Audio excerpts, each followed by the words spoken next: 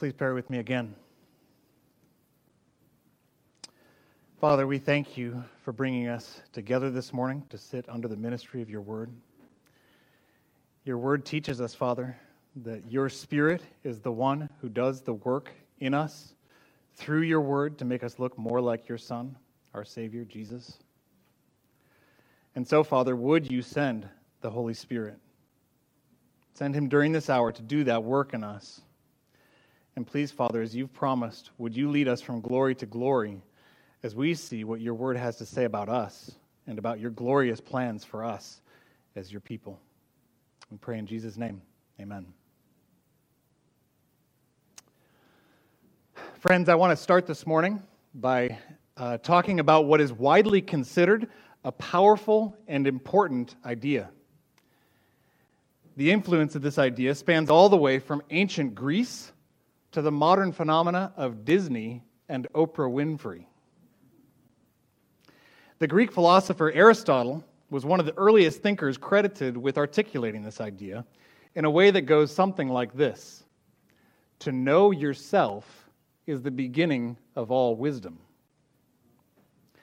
Aristotle and others taught that self-knowledge was an important first step on the way to understanding others, and even that knowing oneself was necessary to understand any aspect of life and reality. Now, although the popularity of this idea has sort of ebbed and flowed throughout the ages, it seems to have reached something of a climax in our own day. Some of you may be familiar with the Elsa character in Disney's Frozen film franchise. Elsa, having undertaken an agonizing search for answers to her most pressing questions, she ultimately realizes that the answer is in herself, that she is her own hero. And in her most recent film, she sings what seems to essentially be a love song to herself.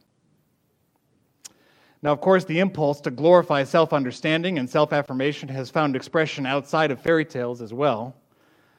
The other person I mentioned, sort of the world's go-to guru, Oprah Winfrey, has said that the foundational base of her success is knowing herself.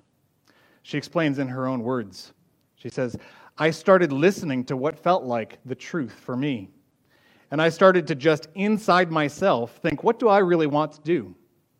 She continues, "All of my best decisions have come because I was attuned to what really felt like the next right move for me." Now, as you can imagine, we could spend the better part of the morning looking at examples of the disastrous consequences of so-called self-discovery and self-love in the world around us. So let's not do that. But I want to suggest to you this morning that all these people I've mentioned, from Aristotle to Oprah and Queen Elsa, they actually have something right. The question, who am I and why am I here, is one of the most important questions.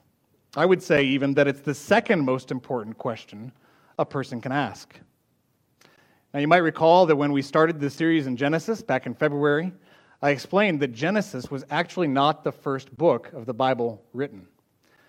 The first book written was actually Job, and Job serves as something of an introduction to the rest of the Bible, and especially as it sets up the need for answers to life's most important questions. So as we saw last time from a brief survey of Job's narrative, life's number one most important question was established as who is God with relation to everything he's created. And we learned from that first part of Genesis 1 that God is independent, God is sovereign, and God is purposeful. Now this morning, to establish the need for the second most important question that can be asked, I want to look briefly at a few verses in Job chapter 7. And you can feel free to turn there for a moment if you want, Job 7.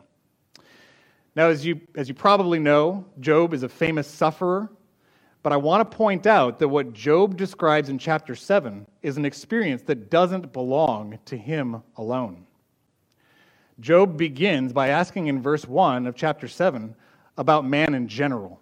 He asks this: "Is not man forced to labor on earth? And are not his days like the days of a hired man? As a slave who pants for the shade, and as a hired man who eagerly waits for his wages, so am I allotted months of vanity. Now think about this for a minute. Do you ever feel like this? Like your work, your days of work, like they all run together in a way that starts to make your existence feel like months of vanity? With the comforts, or you might even say the distractions of his riches and his good life removed, this is what Job is seeing in chapter 7 as man's lot in life. That for man, it's a day in, day out grind, an existence of vanity. That life for man looks and feels like futility. And then, in view of his suffering in particular, Job starts wanting to point out to God that he, Job, is so insignificant that there's no way God should be picking on him. That's how he's perceiving his sufferings, is that God is picking on him. In verse 17 of chapter 7, we find Job asking our key question. What is man? Job asks. What is man that you magnify him, and that you are concerned about him, that you examine him every morning and try him every moment? Will you never turn your gaze away from me, nor leave me alone until I swallow my spittle, which is to say, just until I die? Friends, what we're going to see here is that Job has actually identified two things correctly. First, he is small and insignificant in himself. And secondly, at the same time, God is making a big deal out of him. And what's Job's response? It's to ask, what is man? Aren't I too small, God, for you to take such notice of me? You see, when Job saw what seemed like the futility of his life, especially when some of his comforts were taken away, that led him to ask this important question.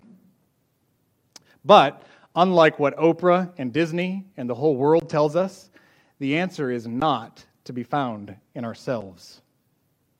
And as Job sits and gazes at his own navel in Job 7, even he comes to the wrong conclusion. Although he is small and insignificant in himself, that is not the only thing that's true about him. So to get the fundamental answer to the key question, what is man, we turn again to the book of Genesis. Our next section of text, starting with verse 26 of chapter 1, is where we find that answer.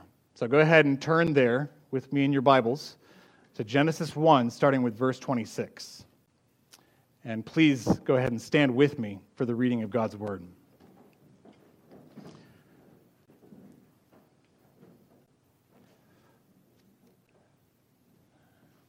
Genesis 1, starting with verse 26.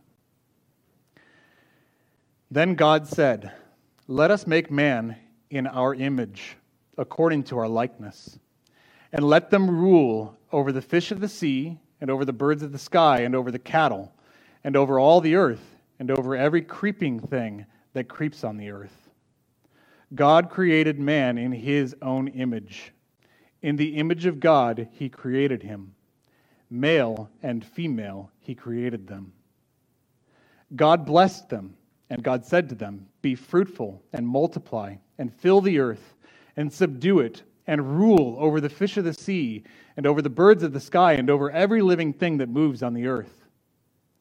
Then God said, "Behold, I have given you every plant yielding seed that is on the surface of all the earth, and every tree which has fruit yielding seed. It shall be food for you. And to every beast of the earth, and to every bird of the sky, and to everything that moves on the earth which has life, I have given every green plant for food." And it was so. God saw all that he had made, and behold, it was very good. And there was evening and there was morning, the sixth day. Thus the heavens and the earth were completed, and all their hosts. By the seventh day, God completed his work which he had done, and he rested on the seventh day from all his work which he had done. Then God blessed the seventh day and sanctified it, because in it he rested from all his work which God had created and made. This is the account of the heavens and the earth when they were created, in the day that the Lord God made earth and heaven. Now no shrub of the field was yet in the earth, and no plant of the field had yet sprouted.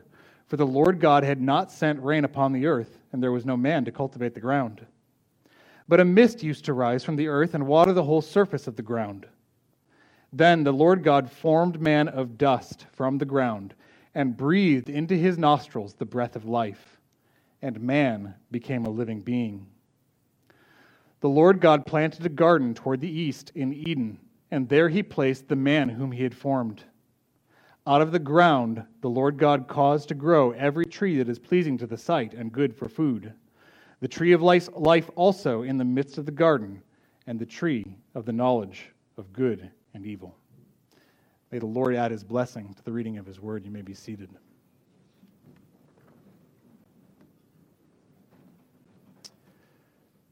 Now, I want to point out here at the beginning that although our text sort of straddles a chapter division, what we find here in these verses is a single main focus.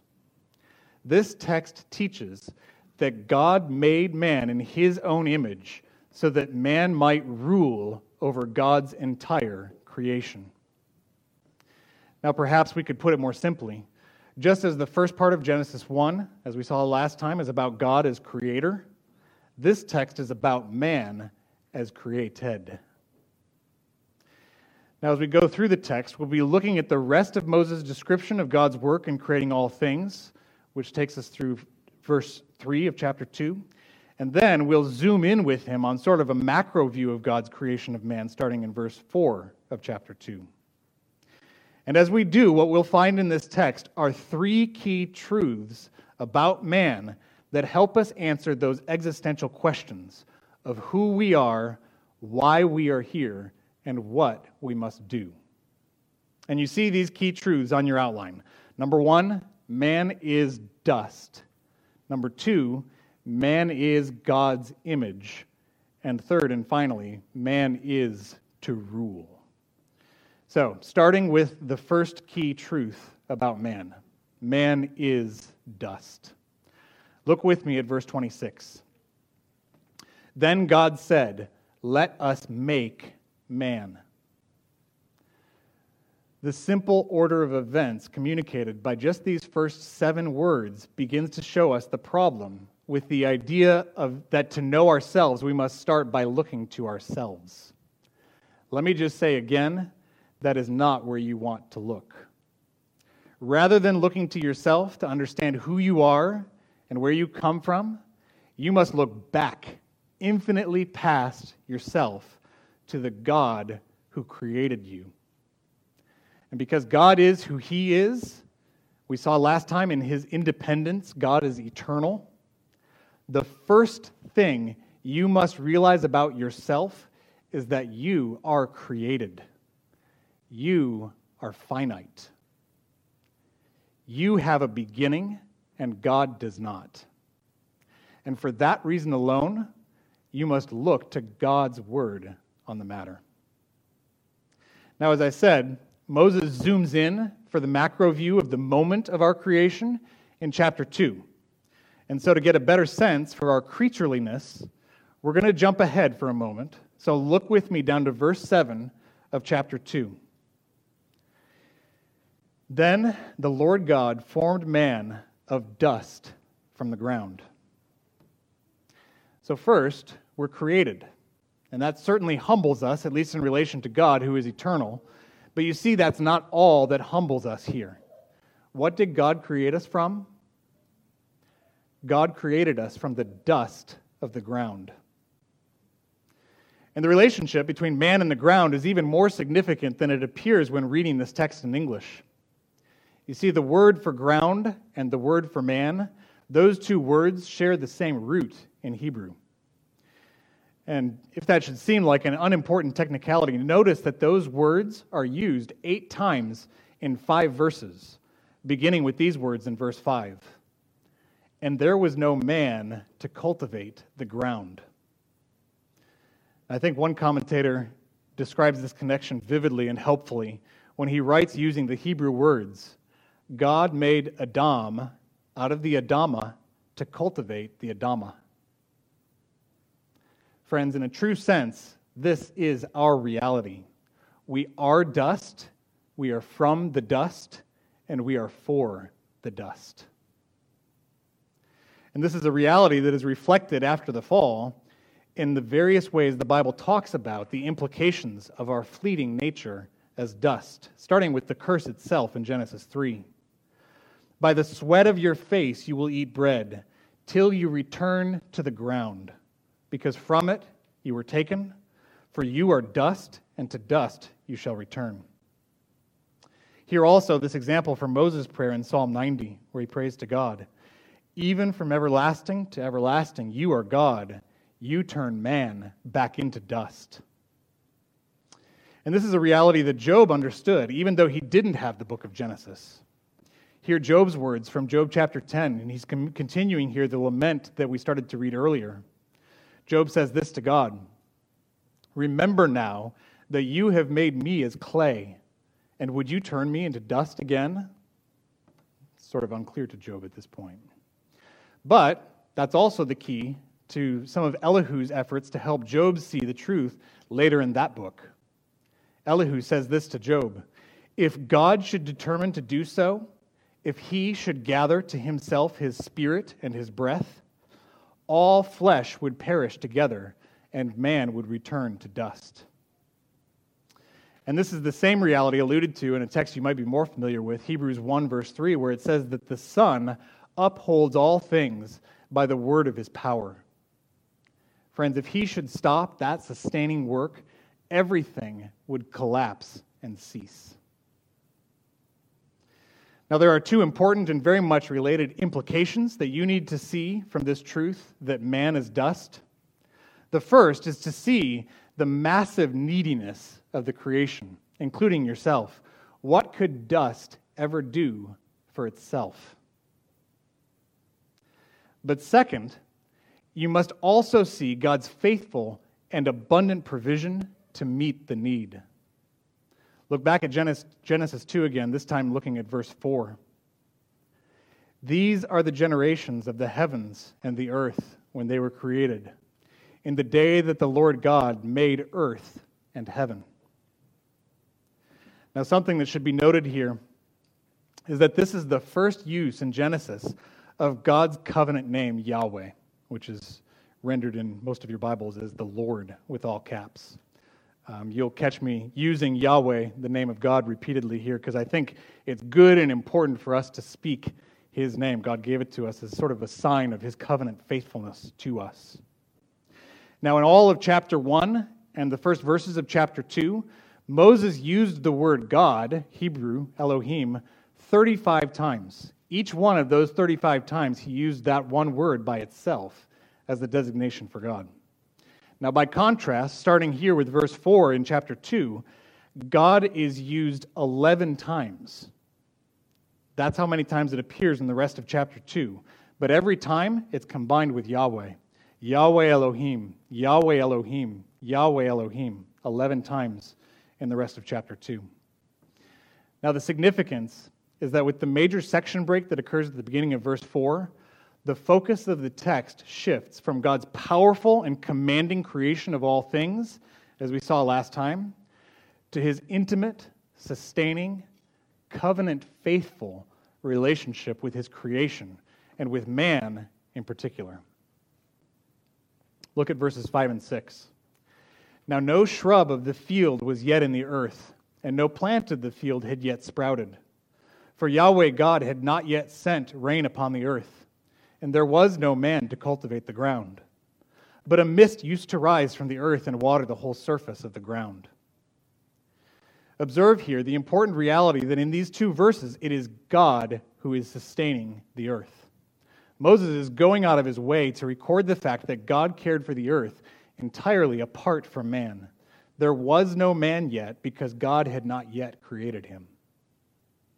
Now look at verse 7 again.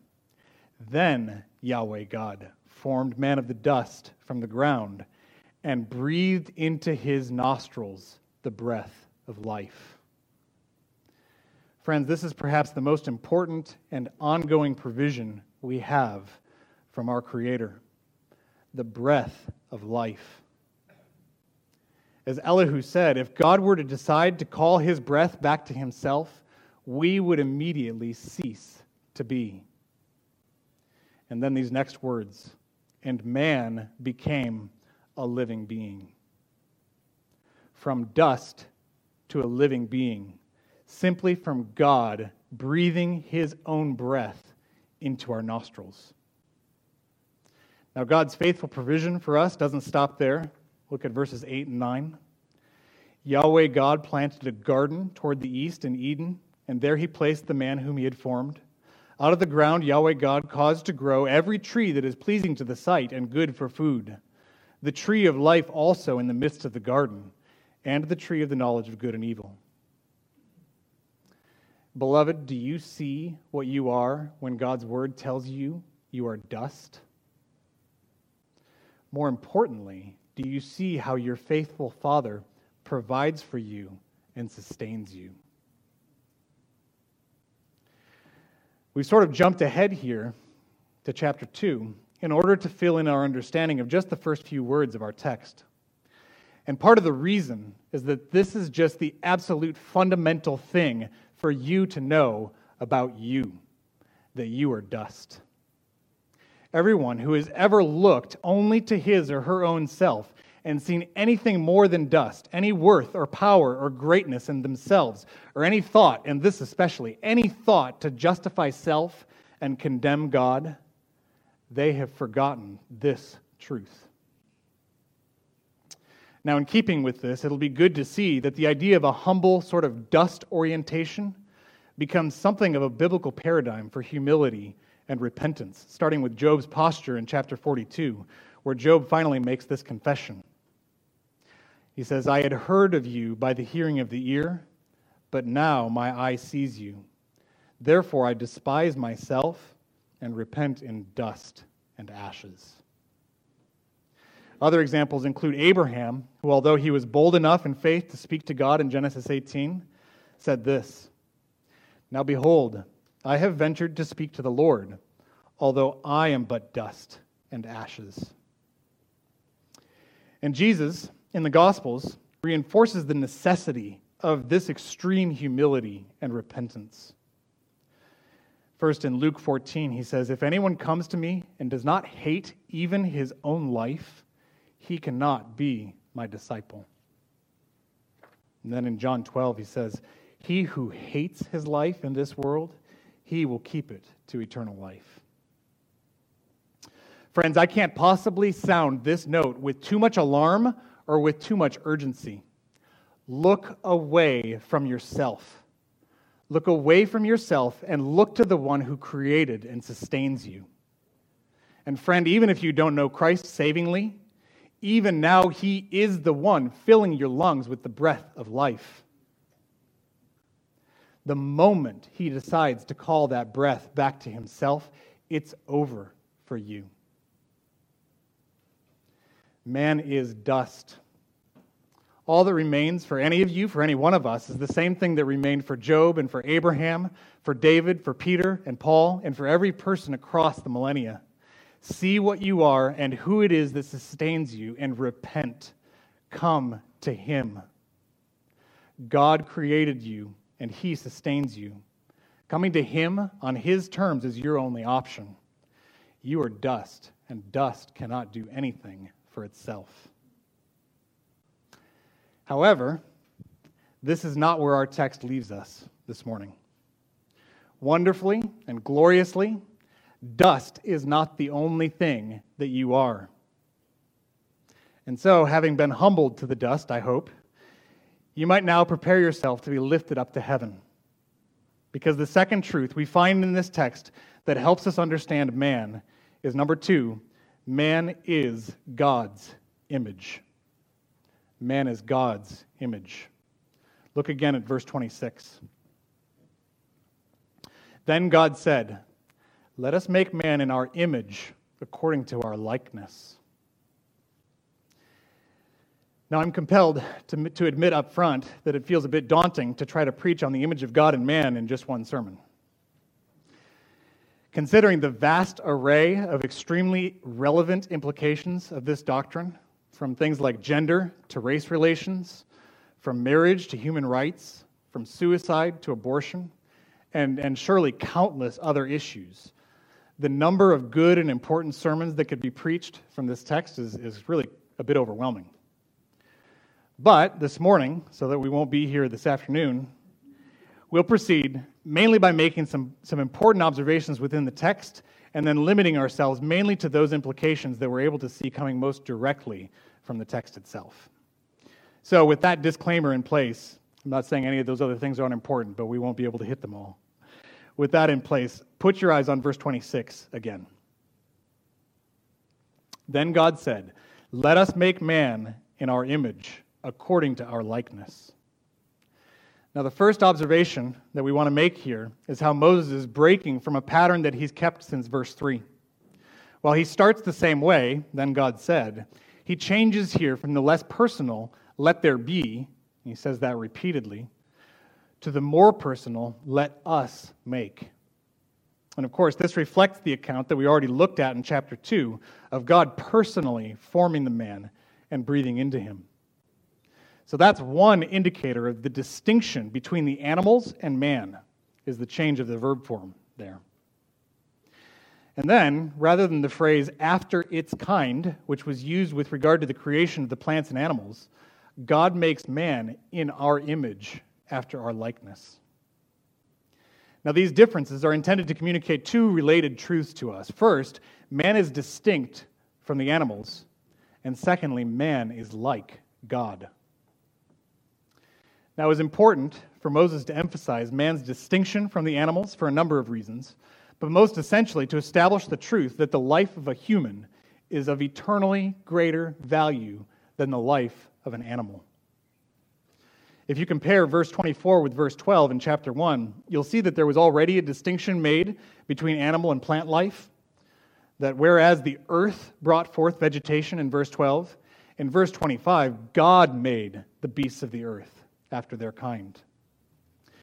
The prioritization of animal life that's reflected here is consistent with the fact that vegetation is given for food prior to the fall, but to kill an animal for food is allowed only after death enters the picture, along with sin. And accordingly, animal life is rightly regarded as worthy of compassion, as in Proverbs 12, verse 10. A righteous man has regard even for the life of his animal.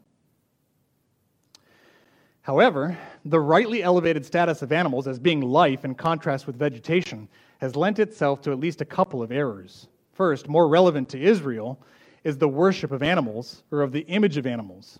And this happened even in Moses' experience when Israel worshipped the golden calf in Exodus 32.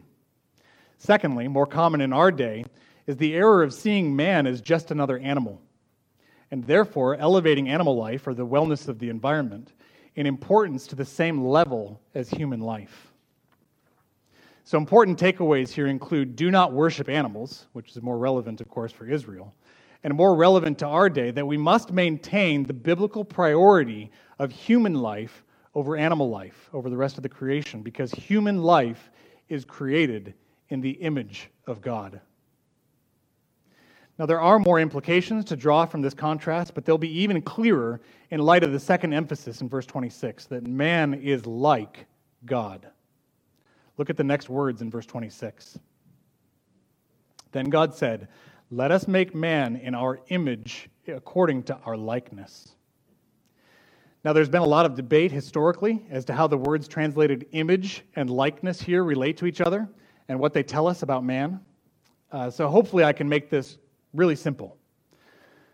The word image essentially means a visible representation, and it actually has a rather broad possible meaning. It's often used to refer to an idol. An image is an idol, or can be. But that word's possible meaning in this context is narrowed down helpfully by the second word, translated likeness, which simply describes a similarity.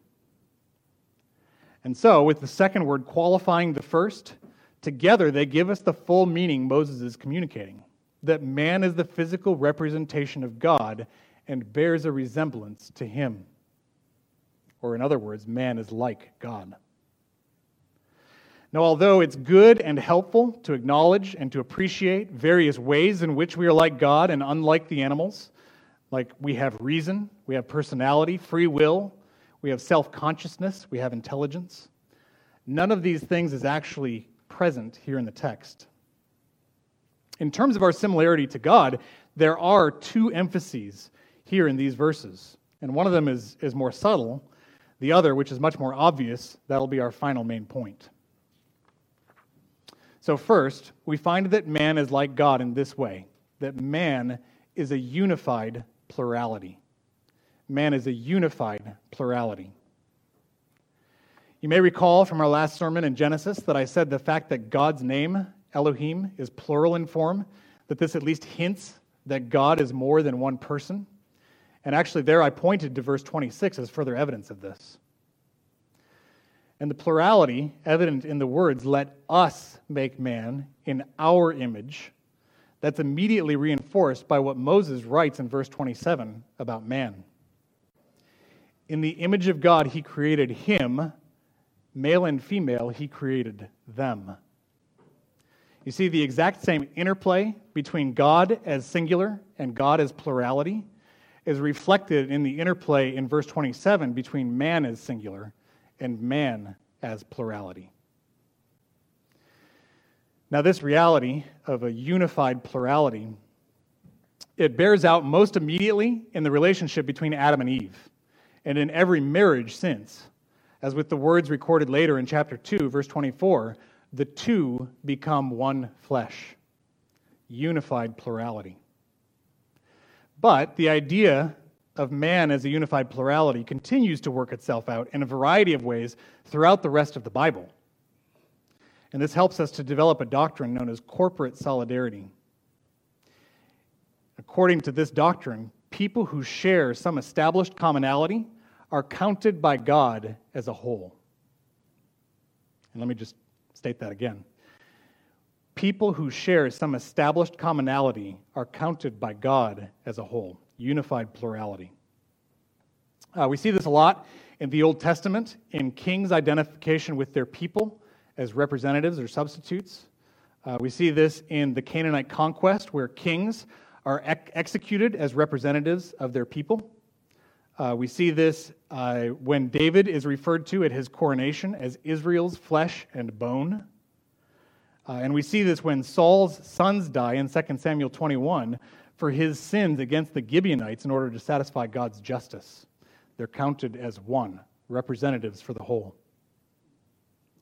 In the New Testament, we find Paul's explanation of our identification with Adam in his sin in the garden, and likewise also, and this is a really important example, in the substitutionary nature of the atonement. One, Jesus for the whole, everyone who's in Christ. But perhaps the most practical implication of this doctrine for us is found in how Paul talks about the unified whole of the church. Now, he does this both of the universal church, but especially of the local church. Paul's references to the church's unity in Christ exist in any number of texts, but listen to some of the striking language from 1 Corinthians 12 in particular. Paul writes, "For the body is not one member, but many. God has placed the members, each one of them, in the body just as he desired. If they were all one member, where would the body be? But now there are many members, but one body. God has so composed the body so that there may be no division in the body, but that the members may have the same care for one another. And if one member suffers, all the members suffer with it. If one member is honored, all the members rejoice with it. Now you are Christ's body, unified whole, and individually members of it," plurality. Now, to sort of reset our focus, what I'm trying to draw out here are the implications for us of the fact that we are like God in being a unified plurality. You see, ever since the fall, we have failed over and over and over again to be a unified plurality the way God is. Starting most pointedly with Cain's murder of Abel, each of us has selfishly sought his or her own way, and so often at the expense of other people with whom we share this glory of being created in the image of God. And so if you take one thing away from our being made like God, especially with regard to his unified plurality, that he's at the same time one and three persons? It should be this, that you would seek to earnestly love one another and others. Said differently, love is the fulfillment of the law because the law seeks to point us back to our nature as created in God's image. God is love. There's no selfishness in him at all. He overflows with a joyful love, and his desire is for us to overflow with his joyful love as we love and serve one another. And so in your marriage, in your parenting, but most of all in your devotion to Christ's body, in Paul's words from Galatians, while you have opportunity, do good to, that is, love, all people, and especially to those who are of the household of faith. Friends, man is God's image. Although we are dust, we have the unthinkably glorious privilege of being distinct from his creation and like him, including both in our plurality and in our unity with each other, and especially in our unity in Christ. Friends, love, turn from your self-seeking, and love your fellow man. You are all made in God's image. Now, as I mentioned, I've saved the clearest and most important implication of our creation in God's image for our final main point. Point number 3, man is to rule. Man is to rule. Look again at verse 26. Then God said, "Let us make man in our image, according to our likeness, and let them rule over the fish of the sea and over the birds of the sky, and over the cattle, and over all the earth, and over every creeping thing that creeps on the earth." Now, the first thing to notice here is the absolute comprehensiveness of the God-given mandate for man to rule. He lists out every kind of life he created back in verses 20 to 25. Everything in the seas and everything on the dry land. And kids, if you haven't been paying attention, pay attention now. You might like this. The word translated birds of the sky, that may not be the best translation.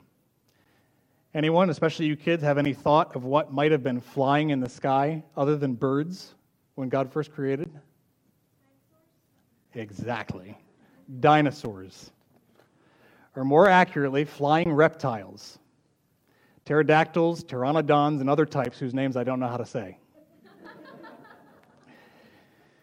The Hebrew word here is actually more generic than birds. Although there is a Hebrew word that is more specifically bird, that's not what Moses used here. With the words he uses here, he means to establish man's rule over everything that flies in the air. And so again, this is comprehensive. God here gives man to rule over everything he has created. Now, just as the first part of verse 26, man's creation in God's image, is expanded on in verse 27, similarly, this next part, man's dominion, which is the major expression of our creation in God's image, this idea is expanded on in verse 28. And it's expanded on specifically to describe how the mandate to rule was to be expressed. Look at verse 28. God blessed them, and God said to them, "Be fruitful and multiply, and fill the earth, and subdue it, and rule over the fish of the sea, and over the birds of the sky, and over every living thing that moves on the earth." Now, I have to say that it's interesting to see commentators wrestle with this. Is this a blessing, or is it a command? And the answer is yes, it's both. Beloved, it's a tragedy that our impulse and our fallenness is to respond to God's commands as if they were anything less than a blessing. So let's take a look at these 5 imperatives, the 5 commands that form what is both a blessing and a duty for man. Man's creation mandate. The first 3, be fruitful and multiply and fill the earth, All three of these can be taken together as one. Now, first, it should be noted that there has never been a time where this component of our creation mandate was more critical than at this first moment when all of humanity comprised just one man and one woman, Adam and Eve. Even later, in Genesis 8 and 9, when God reiterates this command to Noah, there were at that point more people to fulfill it. Not just Noah and his wife, but his 3 sons and their wives also. And so, from a practical perspective, these first 3 commands to propagate human life, these have most immediate and practical application to Adam and Eve themselves. But commentators are correct to also see that this is clearly given by God as a general command to mankind. And without delving into a lesson that I'd love to give on biblical hermeneutics and application of Old Testament texts in particular, I won't give that lecture now, but I want to suggest to you that those commentators are correct who see that this command to fulfill this by being fruitful and multiplying, that it continues to be binding in its normal sense on us today. I think one commentator says it helpfully when he says it this way.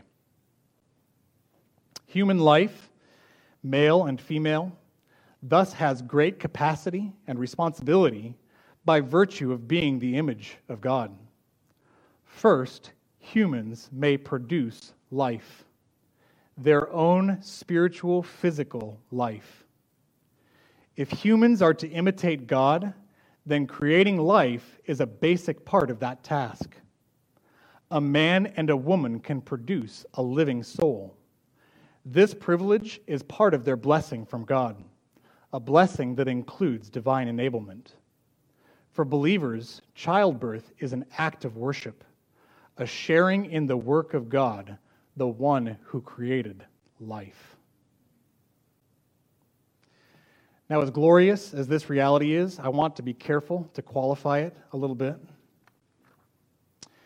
I do find it necessary to address and emphasize this, that the command to be given fruit, to be fruitful and multiply, and to fill the earth, that it applies to Christians now, especially that the priority of having kids continues to sink to new lows. The latest figures I could find from 2017 bear this out, that the fertility in the U.S. has continued to descend further and further below the replacement rate since 1971. We're not producing enough children to replace the current population. So right now, at least in our country, we are not being faithful to fill the earth. Friends, that is clear disobedience to God's command, and the church must lead out in terms of repentance and faithfulness to God's clear calling. Now, I know I'm preaching to the choir for the most part, so you're welcome for that affirmation. But I want to address the fact that there are exceptions to this blessing from the Lord also, and to offer some hope and some encouragement in this regard. For a variety of reasons, not everyone is given the gift and the responsibility to have children. Some people are single, which Paul talks about in 1 Corinthians 7 as a gift in its own right. And some people, and this can be a heart-wrenching concern, and it's one that's addressed repeatedly in the pages of Scripture, some are not able to have children. Beloved, as in all painful and difficult circumstances that could tempt you to discontent, if this is your struggle, the Lord offers himself to you as the strength of your heart and your portion forever. If that's your struggle, find your hope there. He will satisfy you. Now, part of the way God does give hope in this regard, even to those unable to have children, actually relates quite directly to this call to see his people multiply and subdue the earth. Listen to Jesus' words from Matthew 28. Go, therefore, and make disciples of all nations, baptizing them in the name of the Father and the Son and the Holy Spirit, teaching them to observe all that I commanded you. And lo, I am with you always, even to the end of the age. So while we must still rightly and understand and emphasize that the original intent and sense of be fruitful and multiply and fill the earth does continue fully in force, it's also good and even exciting to see that the great hope for believers is that whether through parenting, through discipleship, evangelism, mission work, adoption, mercy ministry, or many other forms of Christian labor, we can make friends for ourselves who will receive us into heavenly dwellings. Friends, our fruitfulness is actually greater and more eternal and more certain in terms of true Christian discipleship than it is even in terms of having and raising children. And so, for all of us, in one or more of these ways, we continue to be called to submit to God's blessing and command to be fruitful and multiply and fill the earth. Now, just as we took those first three imperatives as a group, we find that the next two imperatives in verse 28 also combine to form a single thought. Subdue the earth and rule over the fish of the sea and over the birds of the sky and over every living thing that moves on the earth. Now, to put it simply, we are blessed and commanded here to subdue and to rule comprehensively over all of God's creation. And we find in the following verses 29 through chapter 2, verse 3, that the creation we were given to rule was both good and complete. Verse 31 provides the climactic moment of the description of creation's goodness. Up to this point, God has observed of the things that He's made that they're good. But here, that pattern breaks. Verse 31, God saw all that He had made, and behold, it was very good. The creation, everything God had made, and everything God had given man to rule was entirely and abundantly good. And it was also complete. Verse 1 of chapter 2. Thus the heavens and the earth were completed, and all their hosts. By the seventh day God completed His work which He had done, and He ceased on the seventh day from all His work which He had done. God had completed His work of creation. Now, you may have noticed I substituted the word ceased for the word rest. The word Shabbat, which is probably translated rest in your Bible, actually means cease more than rest as understood today. What's being described in the first three verses of chapter 2 is not that God enjoyed a rest as a remedy for exhaustion after a tiring week of work. Rather, what's described here is the enjoyment of accomplishment. It's the celebration of completion. You see, God wasn't taking a day off just to go back to the work of creation on Sunday. He was done. He was finished. The creation was complete. God had made man in His own image and crowned him with the privilege and responsibility to rule over a creation that was both good and complete, and He had endowed him with both the authority and the ability to fulfill that mandate. But we see from where we sit, don't we, that God, together with us, did enter back into labor after man sinned in Genesis 3. Only this time, God's labor was not the work of creation, but the work of recreation. And that work also was completed through Jesus' death and burial, such that the writer of Hebrews can speak of believers together with Him as having ceased from our labors and entered into divine rest. But let me ask you, is that our experience? Does it always feel like we've entered that rest? When I asked earlier if any of you ever feel the way that Job did about man's task of laboring, that it feels tiresome and vain, I trust that many of us said yes, at least in our hearts. Why is that? I think it's because we often fail to keep our eyes on the glorious truths we're finding here in Genesis 1 and 2 about what man is. These truths are very much missing from Job's lament in Job 7. But in Psalm 8, David intentionally refers back to Job's lament, in a way correcting Job by pointing to the final two truths about man we've learned this morning: that man is God's image and man is to rule. David asks in verse 4 of Psalm 8, "What is man?" Now, of course, that's the same question Job asks, but watch here where he goes with it. "What is man that you take thought of him, and the Son of Man that you care for him?" You see, whereas Job had asked God, "What am I that you should even think about me in order to pick on me?" David is asking God, "What am I that you should think about me to exalt me?" You see, David had received in the Davidic covenant in 2 Samuel 7 the same promise of the seed that had been given to Eve and to Abraham before him. David knew that the Messiah was going to be his descendant. And we know from other texts like Psalm 16 and Psalm 110 that David knew and meditated on some absolutely incredible truths about the Messiah. That the Messiah was God himself, and that the Father would one day put all things, including all enmity and all enemies, under the Messiah's feet. Beloved, this is what makes sense of what David goes on to write in the rest of Psalm 8.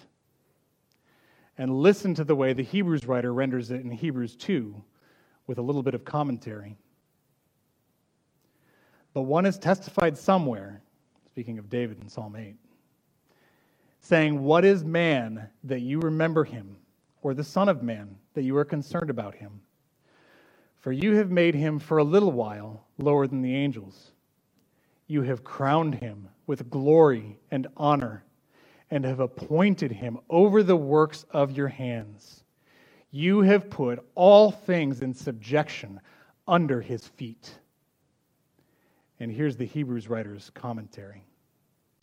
"For in subjecting all things to him, he left nothing that is not subject to him. But now we do not yet see all things subjected to him." And let me ask you, as David exulted in Psalm 8, do you think he actually believed that the whole creation was already in submission to him at that moment? The right answer is no. Friends, David's work was no different than Job's, and it was no different than ours. David was a man who knew he was appointed for glory, but who had to hide in caves from a man who was in some sense wrongfully on the throne, from a man who wanted to kill him. And David was a man who knew massive sin and failure, whose body wasted away through groaning all day long as he kept silent about his sin and refused to repent or confess it to God. David knew curse. David knew futility. David knew pain and disappointment and deep groaning for relief.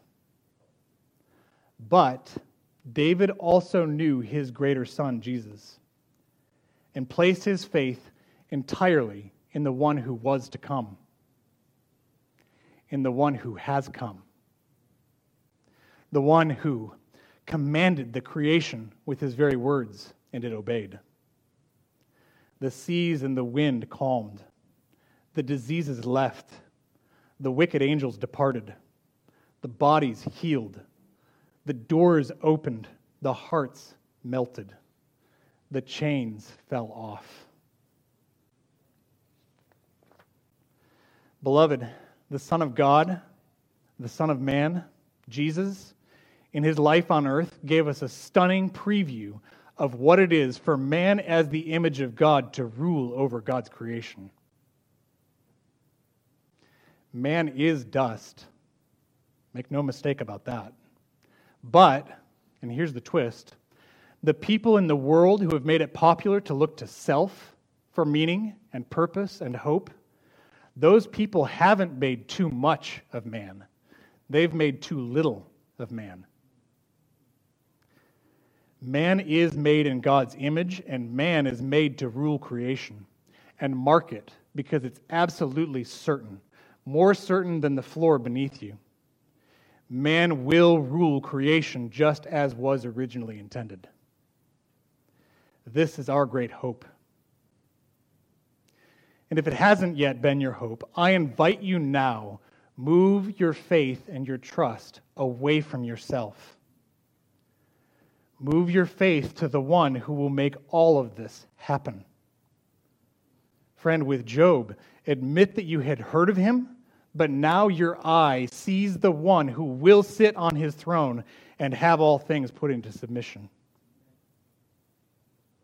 And not only will that be a glorious thing for you to see, the very authority of the Son of Man will be a glorious thing for you to finally exercise in obedience to God's mandate. The Apostle John writes of that moment in Revelation 4, which is the same moment envisioned by Isaiah and Ezekiel and Daniel before him. This is the great hope of God's people through the ages. That moment, yet future, when the Son will be enthroned and will begin his rightful reign on earth where this all started. Of that same moment, John also writes these words to the church of Thyatira. He who overcomes, and he who keeps my deeds until the end, to him I will give authority over the nations, and he shall rule them with a rod of iron. Beloved, what is given to the Messiah is given to us. We who have put our faith in him are both made and remade in God's image. And so our work is not vain. Our work is not futile. We will rule with him. Please pray with me.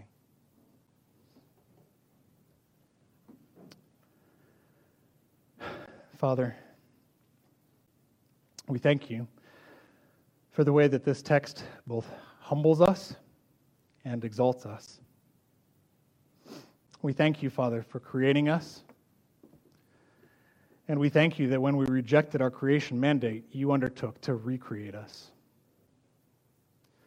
Oh, Father, would you please seal these truths to our hearts, that although we are dust, we are also your image, and that our great and sure hope is that we will be restored with your Son to the noble task for which you created us.